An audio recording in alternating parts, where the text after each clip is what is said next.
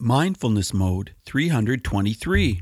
The opposite of addiction isn't abstinence or sobriety. The opposite of addiction is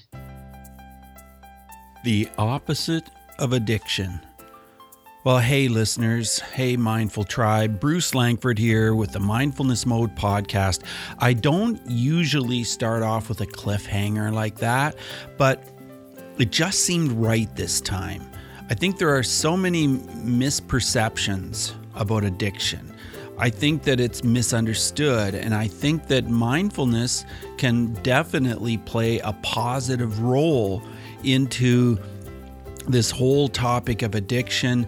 And we all know someone. I think almost everyone knows someone or knows of someone who has suffered and had to deal with the consequences of addiction. So I think it's an extremely important topic.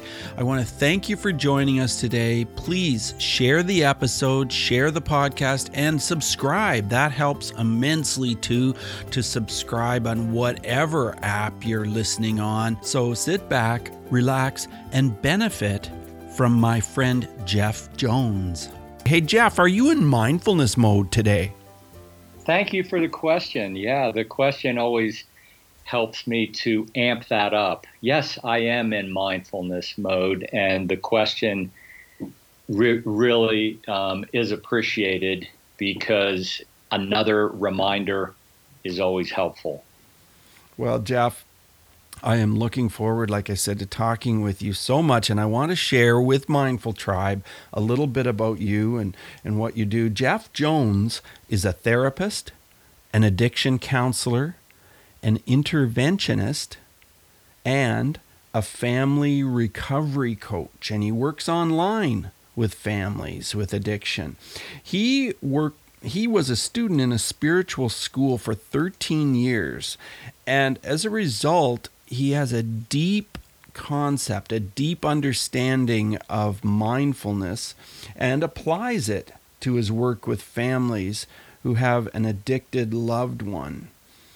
And Jeff has actually expanded the context of addiction and created a 3-phase program that empowers families to safeguard their loved one in an addictive cycle or recovery while they engage in a process to stop the addiction cycle in this generation. So we're going to talk about all this, Jeff, and I'm looking forward to it so much. What does mindfulness mean to you, Jeff? Wow. Big question.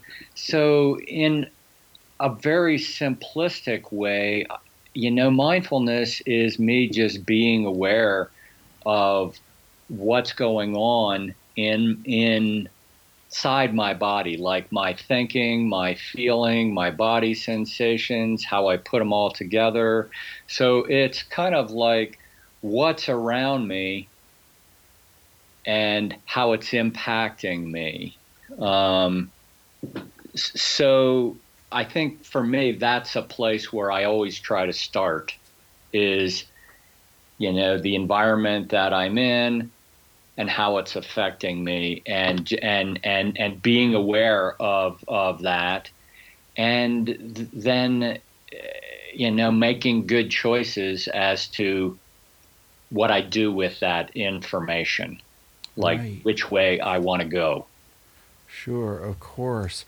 So I'm curious about why and how you fell into this field of addiction. Are you a person who has experienced addiction yourself in your life, Jeff? Well, sure. I guess first I want to say, well, it depends on how you define addiction. And Sure. So the way I define it is a very broad definition, which is, something like any behavior that initially brings relief or pleasure, but over time it ends up being problematic or even harmful, and I try and I can't stop. So that's kind of a broad definition, and from that definition, yes. From the definition of most national organizations in the U.S. of it being a brain disease. I haven't been to a treatment center. I'm like, I don't have horrific stories of addiction with myself.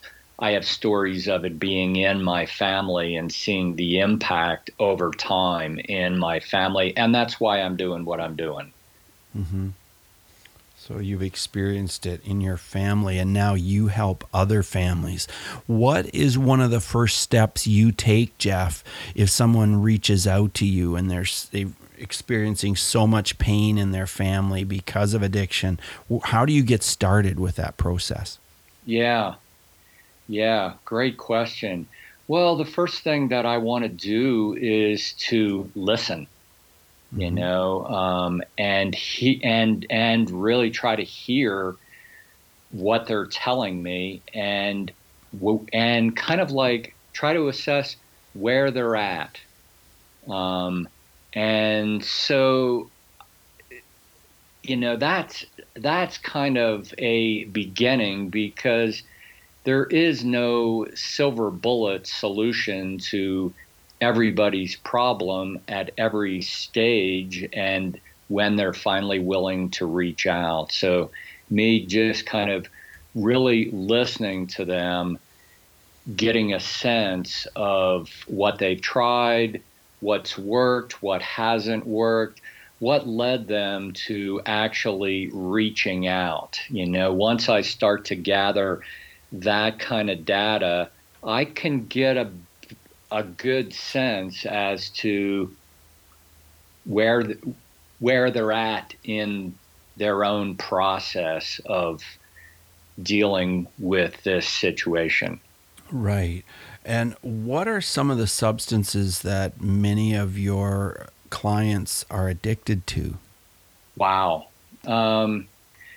Well, primarily with what I see, a lot of alcohol and opioids. And so that is probably on top, excuse me, and I live in Colorado, so there is a fair amount of marijuana use because it's legal. You know, but the main substance, I think, continues to be opioids and alcohol. So for some of our listeners who may not know what you mean by opioids, can you break that down and describe what some of them are? Sure, thank you. So opioids are painkillers, and essentially people can go to the dentist, for instance, and get a tooth pulled and get painkillers.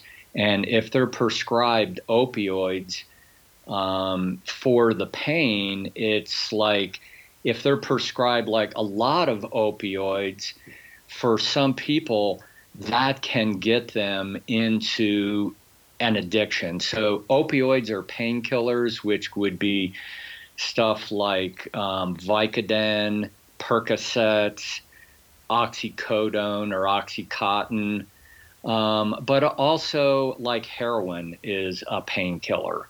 Mm-hmm.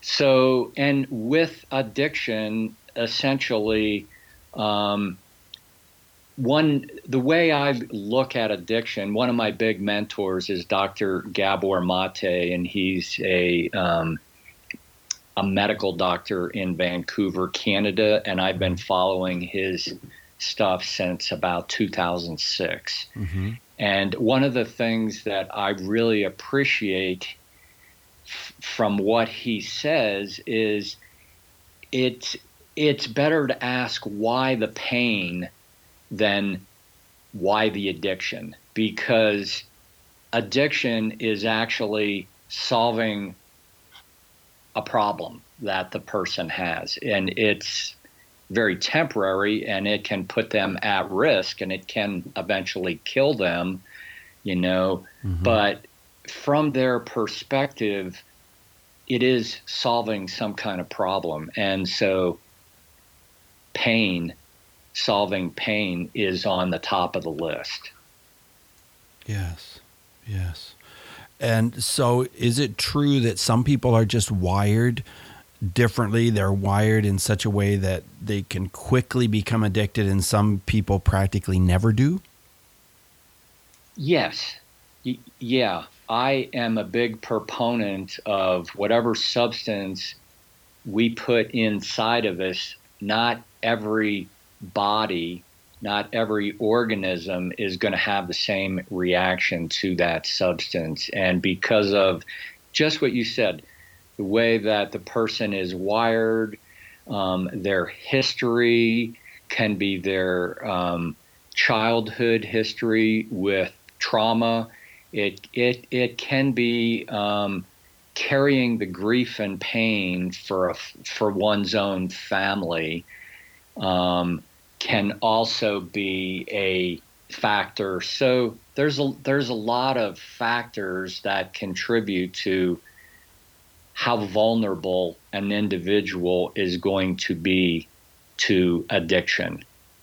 Well, Jeff, earlier you mentioned about how most national organizations in the United States say it's a brain disease. Where did they come up with this? Do you believe it's a brain disease? Oh, gosh. I am a proponent of both and, so whether it's a brain disease or not, my work doesn't really impact my work with families. It more or less confuses families. And I get why they call it a brain disease. One, because the organ in the body that is impacted is the brain. And so, of course, the brain is impaired. It's not functioning properly. Mm-hmm. And I get that. The brain disease thing, it's convenient in a number of ways because when it is labeled a disease, then third-party providers like insurance companies can pay for treatment. Right. So, that's a huge benefit. When it's a disease, we can look at it through like the medical lens. Mm-hmm. Which I know is helpful, but if we just use that lens, then it limits to, all the other contributing factors that are going on, that are in our society, that are in our culture, trauma being just one of them. But right. Yeah, am I answering your question? Yes, you are. And I know that you have a 3-phase program to empower families. Can you tell us about that program? Yeah, sure. So the 3 phases, it starts out with recognize, and then goes to resource, and then goes to realize. And realize is about the family coming up with a plan for how they want to be a family together and connect together. And so addiction, and Johann Hari, I think, really said this best in his TED Talk, labeled something like, everything you know about addiction is wrong. And one of the things he says, the opposite of addiction isn't abstinence or sobriety. The opposite of addiction is connection. And that's what we need. And the individual who is in an addictive cycle is connected way more intensely to the substance than to humans. So human connection is a big part of it. So this 3-phase program, where the family is going is towards connection, and how do they want to connect as a family. And the first phase of it is just recognizing what all's going on. What are the contributing factors? So on my website, I go into this a little bit more. I have a visual diagram that shows kind of what I'm trying to do in the recognize phase and in the realize phase, kind of helping the family recognize this visual picture from what I call the spotlight diagram to the matrix of health. So, what I'm doing here is offering a program, a container, an opportunity for everybody in the family to heal together. And so this can be a complement to an individual's own treatment. It can be a complement to, people's individual private work with their coach, with their therapist. And it can also be early on, like in the preventative stage, when families just start to see like, wow, is there a problem going on here? Do we have addiction? Do we not have addiction?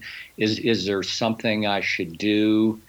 And so what I noticed when in the role of therapist is that families had so few resources early on. And so much of the focus was on that one person. So this 3-phase program expands the focus onto everybody. And it's a strength-based approach as opposed to a labeling approach, which is more of like a deficit approach. I see. I want to talk about cannabis, and you mentioned that it is a real problem in your area. How has the problem changed since it became legal? Wow. Hard question. I'm not sure. Well, I know that I don't know the statistics specifically. My own personal concern is less about adults and more about children or teenagers, because the developing brain of teenagers, for them to start to have a substance that can alter their brain chemistry and kind of prevent their developmental process of their brain, that's a problem. Yes. So I think it has been hard for teenagers, specifically when they see their parents smoking marijuana and their parents saying, well, you shouldn't do this, but they're doing it. So that I have seen is a challenge. It's a really huge challenge. And so where I live in Colorado, there's dispensaries like all over the place. And it's very accessible. And so there's more research going on, but there's a fair amount of like mixed messages. And so my biggest concern is with the youth, really. That makes sense. It just seems so tragic that so many people's lives are thrown into havoc because of some of these substances. And of course, it can be even food. There's addiction to food. Do you ever treat people who have this food addiction that they just can't stop eating, even though it's harming them seriously? Oh, goodness. Yeah. So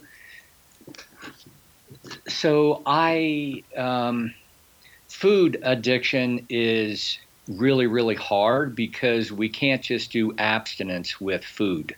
Right. Like we can with alcohol or something like that. So for the individual, it's like really having a specialized program. Like here where I live outside of Denver, I refer people to the Eating Recovery Center, and I have a lot of trust in them. I've seen a lot of wonderful things that they've done with people. And I have clients who have had problems with that and are past that. It's like really we can get addicted to so many different things, and the world that we live in, the culture that we live in, there so many things have become refined in a way to give us quicker, better, faster kind of relief or pleasure. And so it is so much easier to get addicted to something, specifically for people who, like you said before, have the wiring, have the chemistry to where they're vulnerable. Jeff, I always ask a question about bullying, and I wonder if you have a story where maybe, bullying was connected to addiction. Maybe bullying was something that triggered people to become addicted. But whatever story it is, I welcome you to share if you have one that you can share with us. Yeah, I do have one. And the story that I'm thinking of happened really not that long ago, just a couple months ago. And it is interesting how it started out, because I have a number of different addiction mentors, and there was one in particular that I had just sent her an email kind of with a compliment of what I learned from her. And I was just at a place where I was looking at what I was doing and having appreciation for the different people who I have learned from, whose kind of shoulders I'm standing on, kind of thing. Right. So I wrote her an email, and what I got back from her was a letter from her attorney. So it was confusing to me, and I felt bullied by that. And so it was a great opportunity for me to be aware of what was going on in my own thinking process. And I just couldn't really make sense of my giving her a compliment about something I had learned from her, and then getting this letter from her attorney. And it was kind of like letting me know how to cite her reference properly, like I was stealing some of her information or something. Oh, so she felt threatened somehow. I assume so, but I called, I sent an email, and I was like, hey, I got this email from your attorney, and like, can we just have a conversation?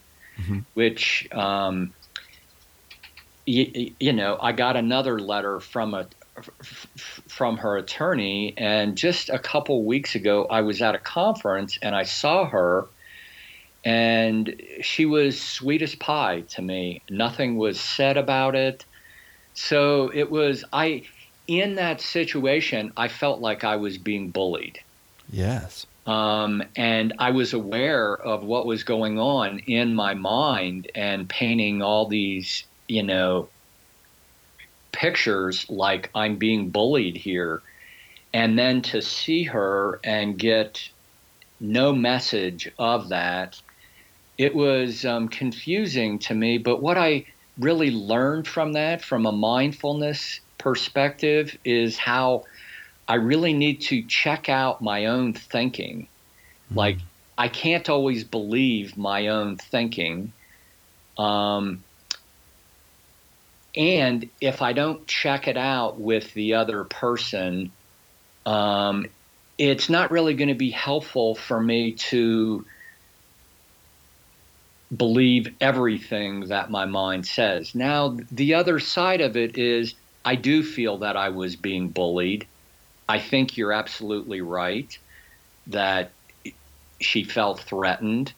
But I don't know this for sure. And in the conference, I didn't really go into that question. And so, I did my own inner work of what was important to me to where I didn't spiral down with my own thinking. And I think mindfulness was a very big part of me getting out of that spiral. Very interesting. And so, do you meditate then? I do meditate. Yeah, I meditate every day. And so in this spiritual school that I was in for 13 years, it started for me, 1978. And I have been meditating since then, and I've gone in and out of, at most maybe an hour a day, that's quite a lot. Right now, I'm more at 15 or 20 minutes. But I do it every day, at least once first thing when I get up, sometimes 2 or 3 times a day. And now it is more like a Vipassana kind of approach. So you have spent a lot of time studying spiritualism. Can you tell us a little bit more about that time spent? Were you fully immersed for 13 years? What was it like? Yeah. Well, what was it like? That's a pretty open question, and where can I go with that? So it was an opportunity for me to really become curious as to the thinking that I had that led to what I did, my behaviors, for me to really examine that process and then challenges in my life for me to kind of see how that connected and how I could make changes myself on where I focused my attention. So, that's probably a very simplistic way to answer the question. I mean, I was in this for 13 years, and it was a supportive process for me that took me through a transformational stage, really. And did you have one specific transformational event that happened to you? Yeah. Well, I think when I look at my own family, so part of me doing my own work in this spiritual school was me looking a lot at who I am and how I got to be the way I am, and looking at my own family. And so I had conversations with my parents, and one specific one I'm thinking of with my mother. My father was asleep. I was having this great conversation with my mother, and it just kind of fit in the context. And I was asking her, Mom, was there ever a time in your life when you didn't feel safe? Mm-hmm. And she couldn't answer the question. Well, she did answer the question, but she looked down. She just started crying, and she couldn't say anything more. So she answered the question, but she gave me no specifics. And for me, the question, the context around that was around my grandfather, who was the alcoholic in my family. For me, my grandfather showered more love and attention upon me, but for my mom, there was trauma. And so that trauma, like my mom's kind of defensive coping mechanisms in her setting up her own family, she created a structure just like what she learned, a structure that I call the spotlight diagram that families create through survival coping defensive mechanisms, everyone doing their very best. So I grew up in that structure. I went to a particular role, and there were secrets. There was so much that my mom just never talked about. So I became curious about what all was going on there, and how I too in my own life had defensive coping mechanisms that I had implemented because I didn't learn anything new. Mm-hmm. And largely what I've developed here for families is an opportunity for them to recognize this early on, and for them to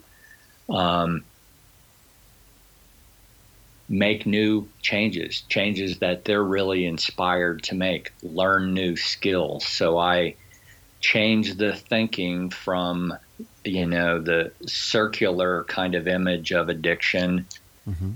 to a river journey, and no family would show up at a long river trip without life jackets or without being prepared. But with addiction, this happens all the time. So I want families to be prepared, to learn skills, to practice them together. And, when they get further along down the river to big rapids, they're going to have a lot better chance of getting through them unscathed. And if the boat flips, they're going to know what to do. Wow, that's great imagery. I really appreciate that. Jeff, as we move toward the end of the interview, I want to ask you 5 quick answer questions. So just 30-second answers would be perfect. Who is one person who has influenced your mindfulness? Yeah, so I think back to Thich Nhat Hanh, mm-hmm. and one of the stories I remember from him is washing the dishes. Mm-hmm. And when I wash the dishes, to wash the dishes, not think about what I'm going to do next. Right. Yeah, I like that. That's a good tip. How has mindfulness affected your emotions, Jeff? Wow. So what I'm aware of is that my emotions can go to extremes, whether it's spiral downwards or climb upwards kind of thing. And mindfulness, for me, has been a very helpful antidote to ground me in reality, as opposed to right away believe any extreme, whether it's down or up. So I want to reality check it with mindfulness. Right. Tell us how breathing is part of your mindfulness practice. Yeah. So when I take slow, deep breaths into my belly and actually push my belly out, it engages my parasympathetic nervous system, which slows the body down, which slows the nervous system down, calms the nervous system. And I use that, I have been using that in meditation so much that's kind of a natural thing that I do, is right away take a big breath, even sometimes before thinking. And it has taken a long time to get there, but the slow, deep breath, it's always there. It's a resource that will never leave me until my last breath. If you could recommend a book related to mindfulness, what book would that be, Jeff? Wow. Yeah, so I think of, books in the spiritual tradition that I was in. So Hamid Ali is his pen name, or A.H. Alamus is his pen name. And the book is Diamond Heart, Book 1, Elements of Man. And it's not really a mindfulness book, but for me, it really started my journey to really understand how I worked. And mindfulness was a big part of that. Can you share an app which helps you to be more mindful? I really can't. I don't have a lot of personal experience with using an app. I have curiosity about apps.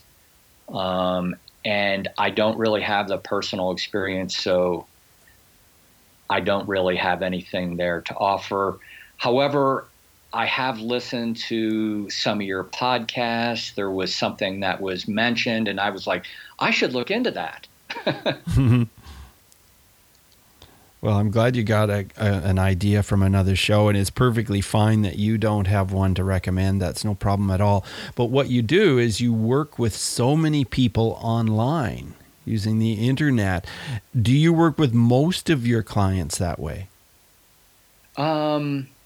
So in the therapist role, I have a small private practice in my home office. Mm-hmm. But the majority of my hours probably are online, are on the phone. Mm-hmm. So, yeah, that is a majority of what I'm doing right now. So you can help anyone, anywhere in the world. Tell us how to connect with you, how we can actually sign up and get you your help. Sure.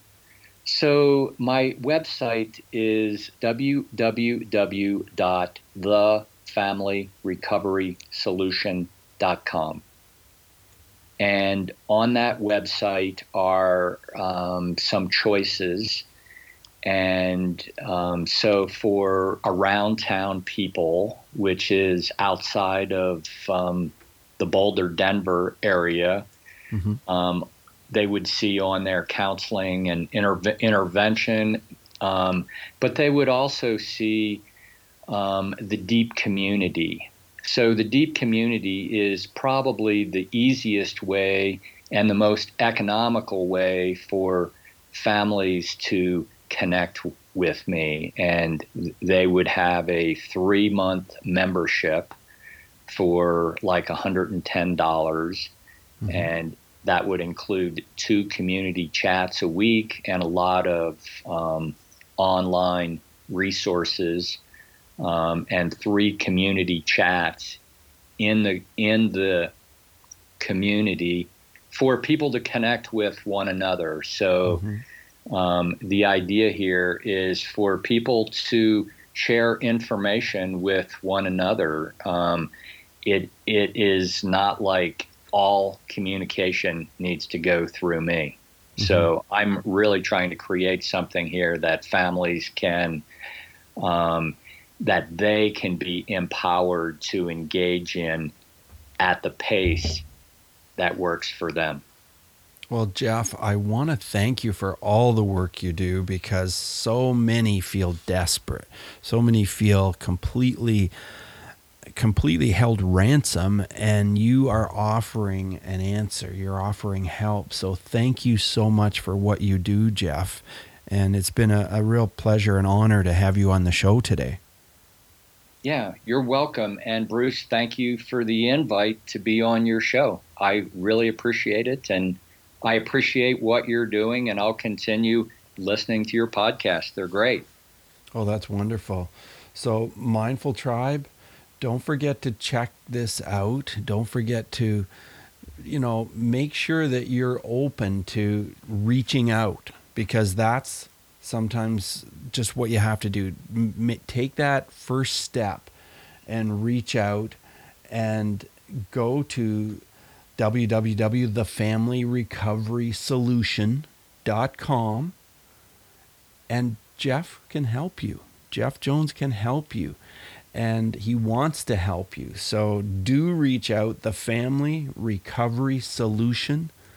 Let that settle into your brain, and just go and, when you have an opportunity, look it up and sign up, thefamilyrecoverysolution.com. So thanks again, Jeff, for being on the show today. You're welcome. Bye now. Thank you so much for joining us today on Mindfulness Mode. For show notes for every episode, check out mindfulnessmode.com and type the guest name or episode number into the search bar. If you've enjoyed this podcast, you could help us out by subscribing to Mindfulness Mode wherever you listen. Maybe it's iTunes, Stitcher, Google Play, wherever. Hit subscribe and share. Subscribing and sharing helps keep Mindfulness Mode on the air. Subscribe and share. Till next time, Mindful Tribe, use what we've learned today to reach new heights of calm, focus, and happiness. Stay in the mode.